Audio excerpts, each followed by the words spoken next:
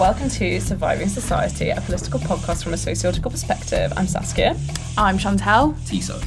And we're just giving you a little bonus episode because we've just recorded a brilliant episode with Onamik Saha, who was fantastic. But we thought we'd just do a little extra recording just to be like, oh my God, new academic year, new kind of season of Surviving Society. And unfortunately, Tiso couldn't make our episode last week. So we're very pleased that he is no longer riddled. He had shingles, didn't you? I did.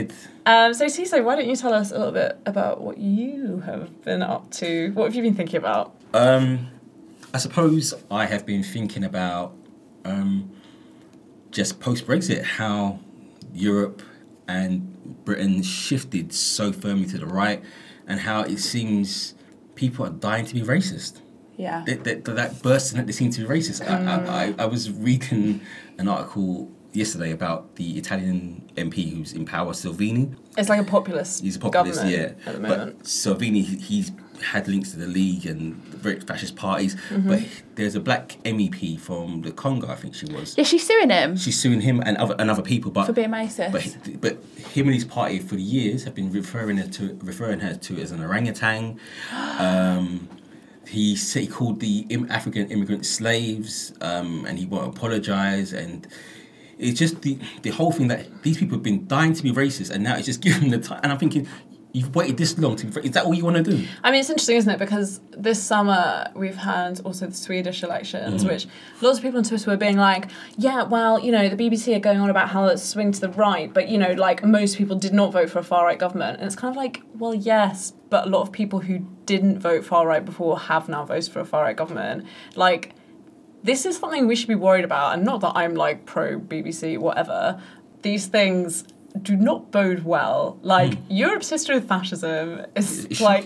It's also really interesting how Brexit is now sort of positioned as a distraction to what's happening in other European countries.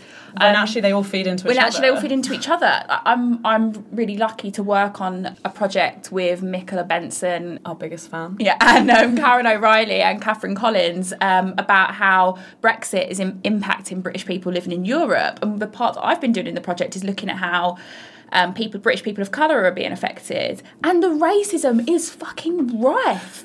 Like, it's rife. Like, it is... And it's like, yeah, we can talk about how racist the Brexit campaign was, but there are things that are happening in Europe that should be really concerning us right now. I think what people need to be, and I think politicians need to be, is honest with people. Now, what the stuff that the far right have been saying for years, one of the biggest arguments is demographics. And the demographics of Europe is a declining population, having less babies and an aging population, so that less people working. So economically, Europe and Britain need migration.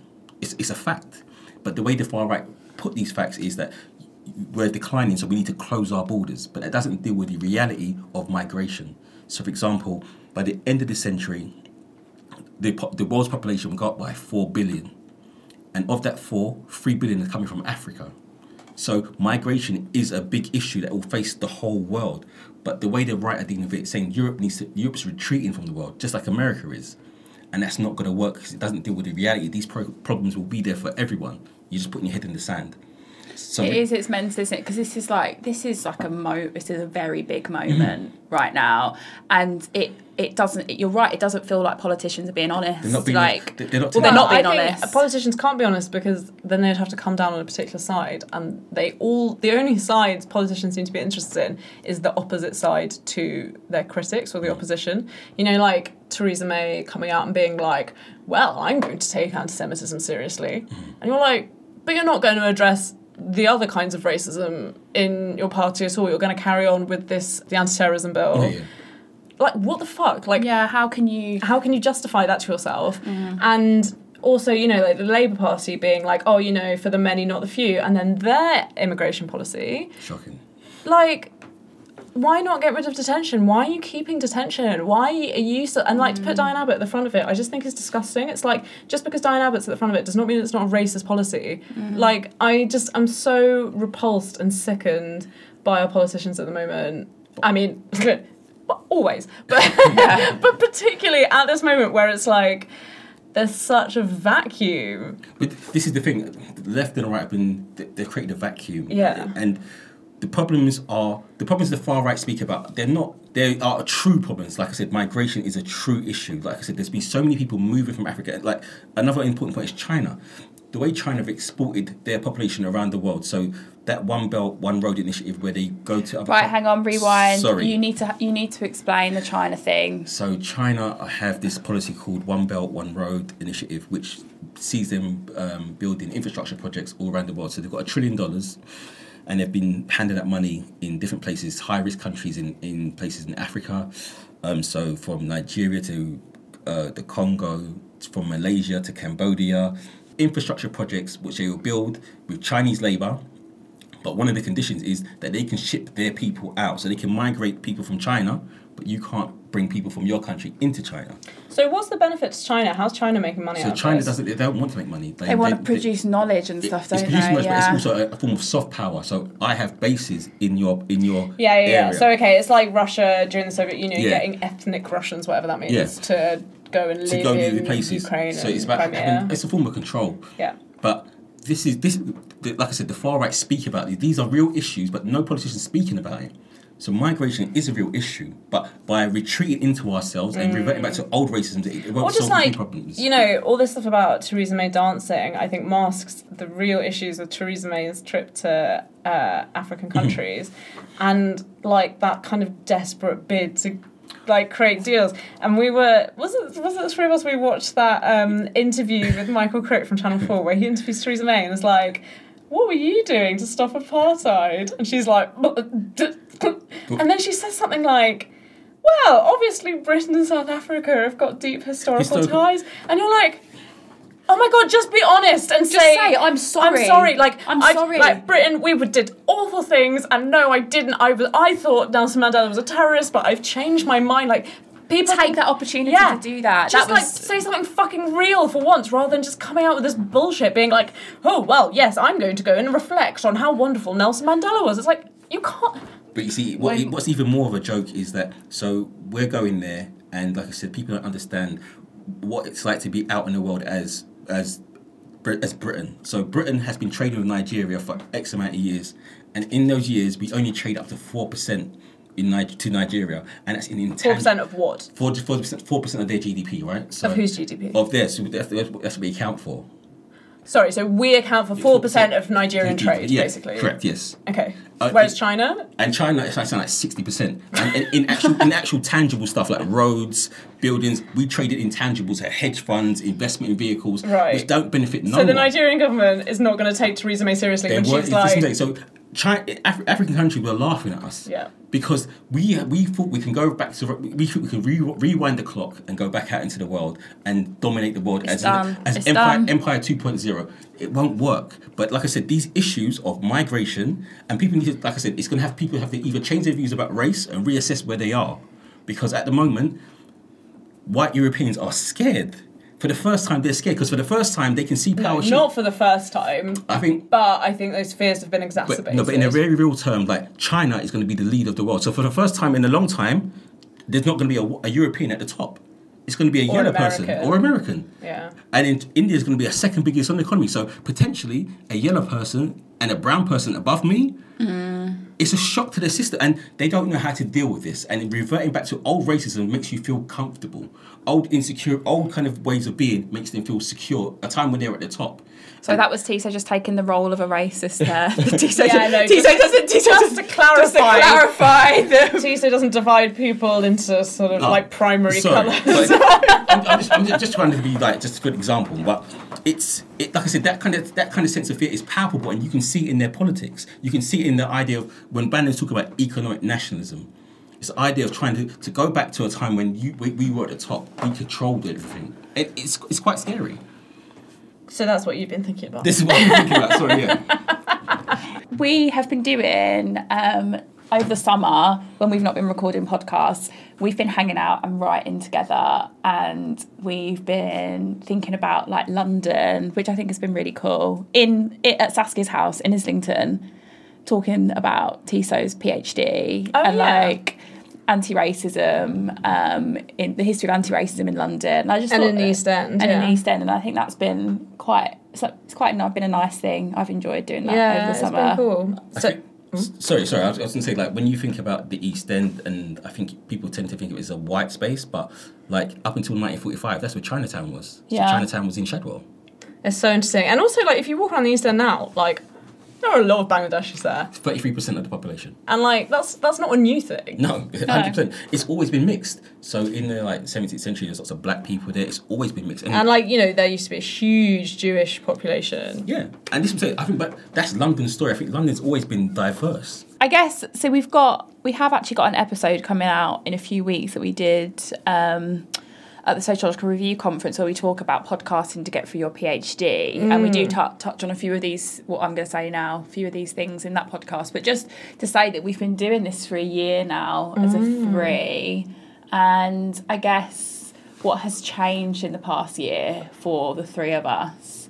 I guess nothing has really changed in the way we view society, really. I don't know. No, but I totally disagree. Oh, go on. I totally disagree. I mean, as in, like, we still think, like, the establishment's racist and stuff. Oh, I see. Yeah, from that point of view. But I think through my conversations with you guys and through various other things, I feel like I see my relationship to the world around me very differently. I see myself very differently. And so, like, although, yes, I still, like, agree broadly with the kinds of things we were saying a year ago, yeah, I've, like, been questioning my place in the world in a way I've never, like, had the tools to do before. What do you mean? I mean, I feel like even, like, embarrassed to, like, record this. Oh. But, like, when I first... As in, I know, I find this really uncomfortable to talk about. Oh, I'm sorry. But I'm going to do it. No, Okay. no, I'm doing it. Go on, do it, Saskia. So, when I first met Chantal and Tissot, they were, like... We were talking about, like, backgrounds and, like, how we see ourselves, blah, blah, blah. And they were like, yeah, so you're, like, mixed race. And I was like, no, I'm not. I'm white. And you guys were like, yeah, whatever. And, like, we had this conversation so often, like, ridiculous amounts. And, like, talking about, like, what it means to not be white, essentially. What it means to be racialized. What it means to, like, be perceived as not part of the majority. And I think, like, it got to a point, I don't know, maybe, like, 4 or 5 months ago, where I was like, yeah, okay, Chantal, you're right. Yeah. Like, I am a person of colour. Yeah. Even saying that out loud, right out, like, I am dying inside. But I think what's really important is, I think one of the reasons why some people of dual heritage or who are mixed race, or there's colonial histories within families, I think some people who feel uncomfortable with that or acknowledging that is because they've maybe in certain spaces been able to not be racialised. So that means that you don't feel like you have the same rights to claim racialisation as people that never get to not be racialised. Does that make sense? Yeah, and I think, like, I do have, to a large extent, like, proximity to whiteness. Yeah. But I think what I've come to understand is that, like, histories of being racialized run through both sides of my family, even the, like, ostensibly whiter side of my family.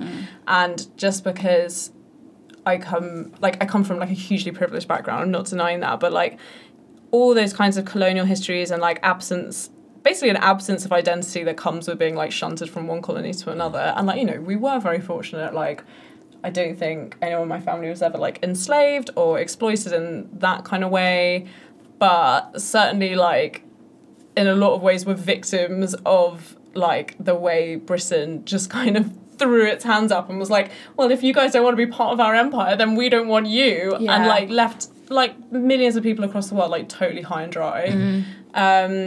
And, yeah, it's really complicated, and, like, on my mum's side, we've talked a lot between us, I don't know about on the podcast, about, like, how Irish migrants were racialised, and, like, Satnam, we're doing an interview with, we recorded an interview with him in June, but it's being released in a couple of weeks, showed pictures at this lecture he gave of the way Irish migrants were depicted as apes and depicted as monkeys and depicted as, like, in exactly the way that, like, racism towards black people manifests itself now, and, like, understanding that was part of my family history, and that the racism the white side of my family shows the Italian side of my family, like, they were the Irish side and they were racialising each other because they were both victims of, like, this kind of racism. It's something that I definitely have to always like keep reminding myself of, whether it's in my writing or when talking about it. And I was speaking to Michaela Benson about this recently. She was saying to me about how we cannot ignore the production of whiteness. And that is integral to understanding the production of race and racism as well. Yeah, absolutely. And it's constantly mutating, it's constantly changing. But like, yeah, Chantal and Tissot came to my birthday party, and Chantal said to me, like, I was looking around at your family thinking, how could these people ever have seen themselves as white? But it's like, we were also always in white spaces. Yes, so like, we just saw course. ourselves as like a bit browner than our friends. But like, I never really, like, I had no way of putting it, and I would always just be like, what you mean your grandparents don't speak in funny accents? Like, that's weird. Like, I don't know, you just... Yeah. You normalise it yourself, because we didn't have any language for talking about it. It wasn't something that my parents ever talked about. It wasn't something that, like, you know, I'm sure... Yeah, it's like what Franz Widden's Twine argues is called, social theorist, sociologist, argues is called racial literacy within families. Yes, yeah. It's the way in some families parents develop this way of talking about race and racism with their children, and they pass that along, but that actually doesn't happen in that many racialised families. We don't really talk about race that much in families. You see, did any of the people that you used to, like, the white people, did they ever make you feel that you were different? Or your family like you're different when you're in those kind of social settings? Any sort of respectable racism? Did they say, oh, like, I don't know what they would say. The things I can think of, I remember being racialised by teachers at school. I remember, like, certain members of my family, you know, doing the whole, like, immigrant spiel and being like, my dad's an immigrant. Like, what the fuck are you talking about? Like, I don't know, but I just always remember being like, oh, it's funny that we look nothing like our cousins. I don't know, like, like, honestly just, like, was not that, or, like, it used to drive me nuts that everyone always go, like, oh my god, your hair is so thick. Oh.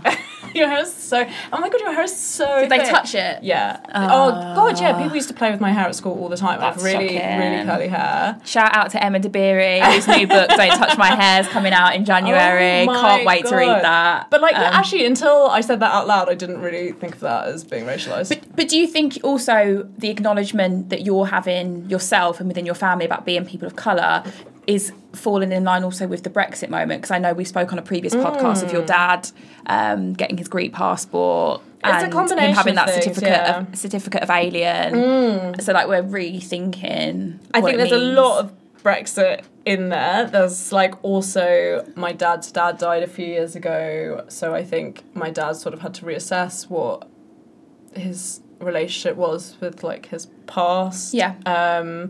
And also, from my point of view, like, having had a breakdown and basically, like, I lost, like, all sense of self, like, completely, like, had, like, basically a huge personality shift several times, actually.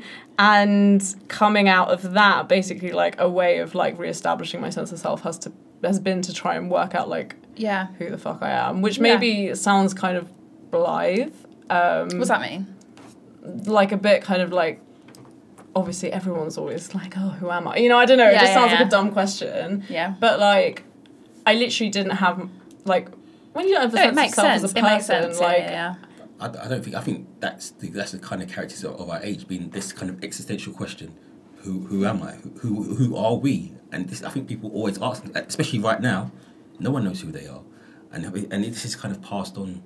You could see this kind particularly of as we're seeing this emergence of white nationalism in our country. Yes, yeah. Well, that we thought was our country, Well, and apparently it's How not. mistaken we were. It's interesting. I had an Asian boy come up to me, and he asked me a question. I haven't seen this guy for ages, and he said to me, asked me what I'm doing. So I told him, and that's all I said. I said like 2 words, and he was so eager to speak. He goes, "Why are people not seeing me as British?" He goes, "I'm born here." He goes, This is what's been happening in my PhD he goes, as well. I'm English. He just randomly came up to you. I was in Sainsbury's, literally. You're kidding. dead People tradition. always come up to you. Yeah. I've literally What I've is it witnessed this about when you? I've out when I'm out with tea. the only people who come up to me are creeps. Yeah. Like, exclusively. People, it's either black men like just wanting to talk about Tissot's body shape, or like just people just randomly talking to you. He also wanted to talk to me, and he was so passionate about it. And he literally, I was saying, listen, I need to go upstairs because I've got food in the fire.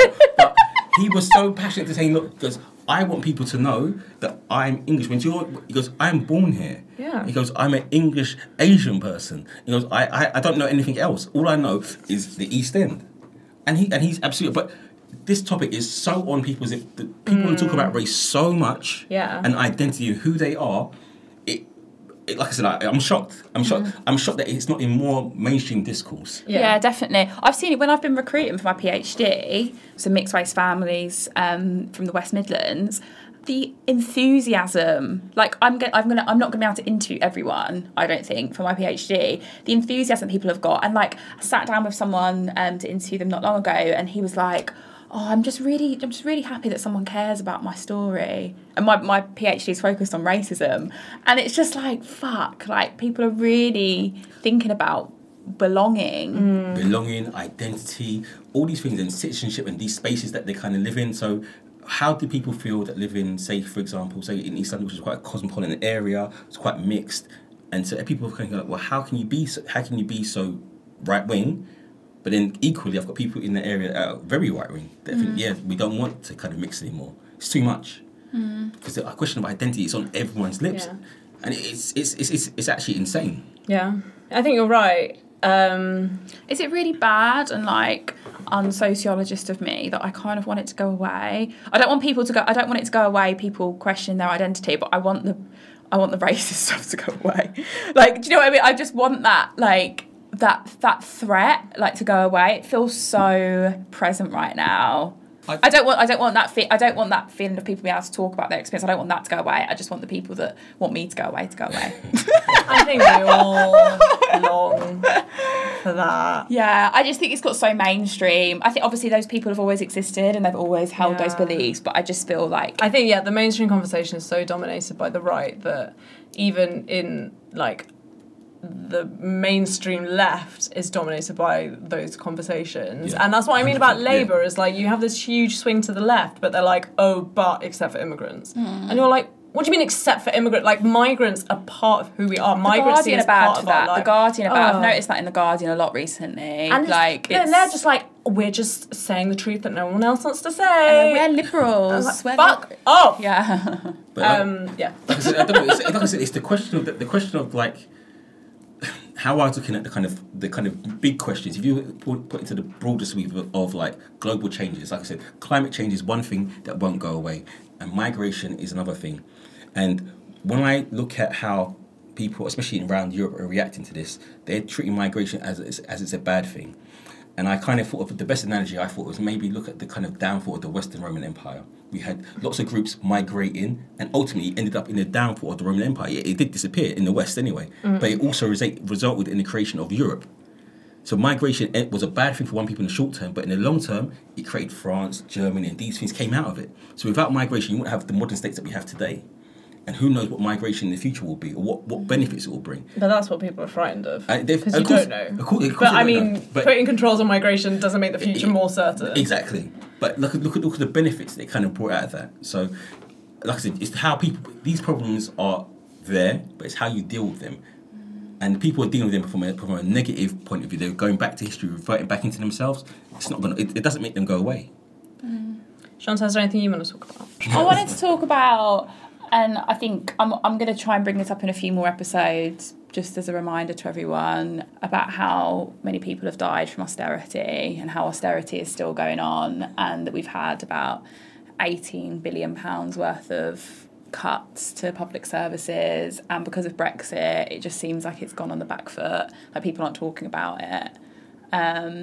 I was lucky enough to lecture with Bev Skeggs, who's like recently. A world famous sociologist, and she did a lecture, just an introduction to class inequality, and it was so like, she was just giving some just basic facts of class, the makeup of class in Britain, and it was just like, oh my God, because Brexit dominates so much of our discourse right now, everyone is just forgetting like how fucked so many people are right now and how many people have died. Like, Department of Work and Pensions, they're literally the devil.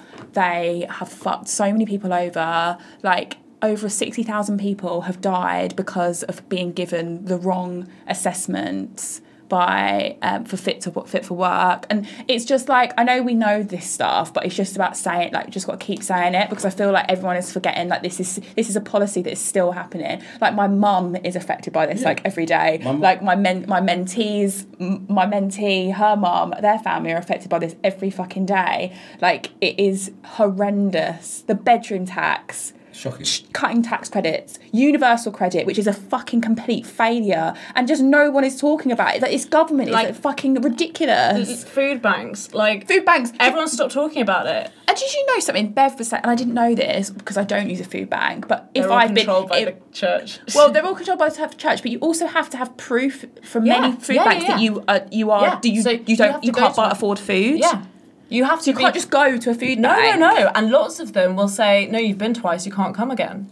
Yeah. What the fuck? So the Trussell Trust controls a lot of them, and they have really strict rules about who can go to a food bank. So more like radical ones you can self-refer. Yeah. But because the Trussell Trust is such a monopoly, they like will do stuff like, so you have to have like a doctor give you a food bank thing, or like a social worker, or so like there are gatekeepers, and those gatekeepers are essentially the people who are like stopping you getting benefits and stuff in the first, but you know what I mean? It's like, we've taken away all your money and now you can't eat, so here's 2 trips to a food bank. But you see, this is what I'm scared of. The world seems to, like, where we are, we seem to be reverting back to the past for lessons. So that almost seems like the deserving and undeserving. That is literally what it is. I mean, the government has basically said as much. David Cameron's government basically said as much. And like I said, we tried these things in the past and we know they don't work.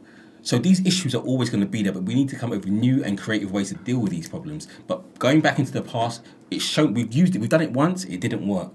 So why are we doing it again?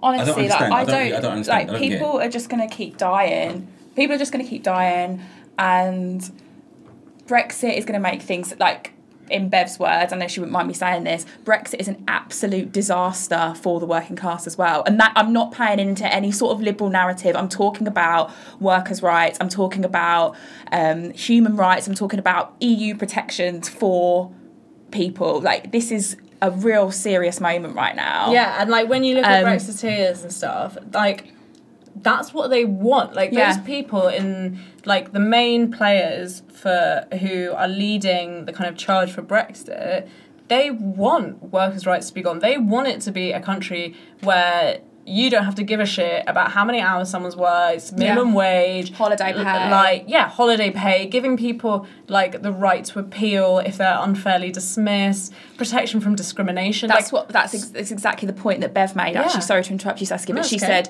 one of the key moments in the coalition government was when they took away legal aid. Now, not only did loads of lawyers lose their jobs and became and had to move out of the industry, but people could no longer appeal these state sanctions, which were ruining people's lives, either making them work in a way that is just completely discriminatory, or not having rights to holiday, or not having rights to sick pay. Legal aid was there to give people free representation. Now people don't have that, so like, if haven't had that for a long time. If you can't, and like, you know, this affects the people who are least able to defend themselves. There's no point having laws against discrimination if you can't enforce them. And the people that have been most affected by these policies are black women. Yeah, I mean, obviously. Yeah. So I'm going to keep bringing that up this year, because I think it's important. Like, as much as I think it's important to talk about what's happening with Brexit, and I think by the time this podcast goes out, because tomorrow the EU are coming back with. I thought you were going to say Brexit would have happened. I was oh my God! The EU are going to say whether they think Chequers is any good or not. So we're basically going to know if we're going to have a deal or no deal, whatever. Yeah. Which is that stuff is important to talk about, but I do think we've got to bring it back to what is happening. Austerity is still happening. Yeah. I think I agree with Chantal. Like, Brexit has distracted everyone. It's made everyone think of this one issue when all the other stuff is happening still and it's still happening. There. Yeah, agrees. So this was our bonus episode of Surviving Society. Thank you for listening, and thank you for joining us on this year of podcasting. Stay angry, keep ranting, and subscribe and rate us, please.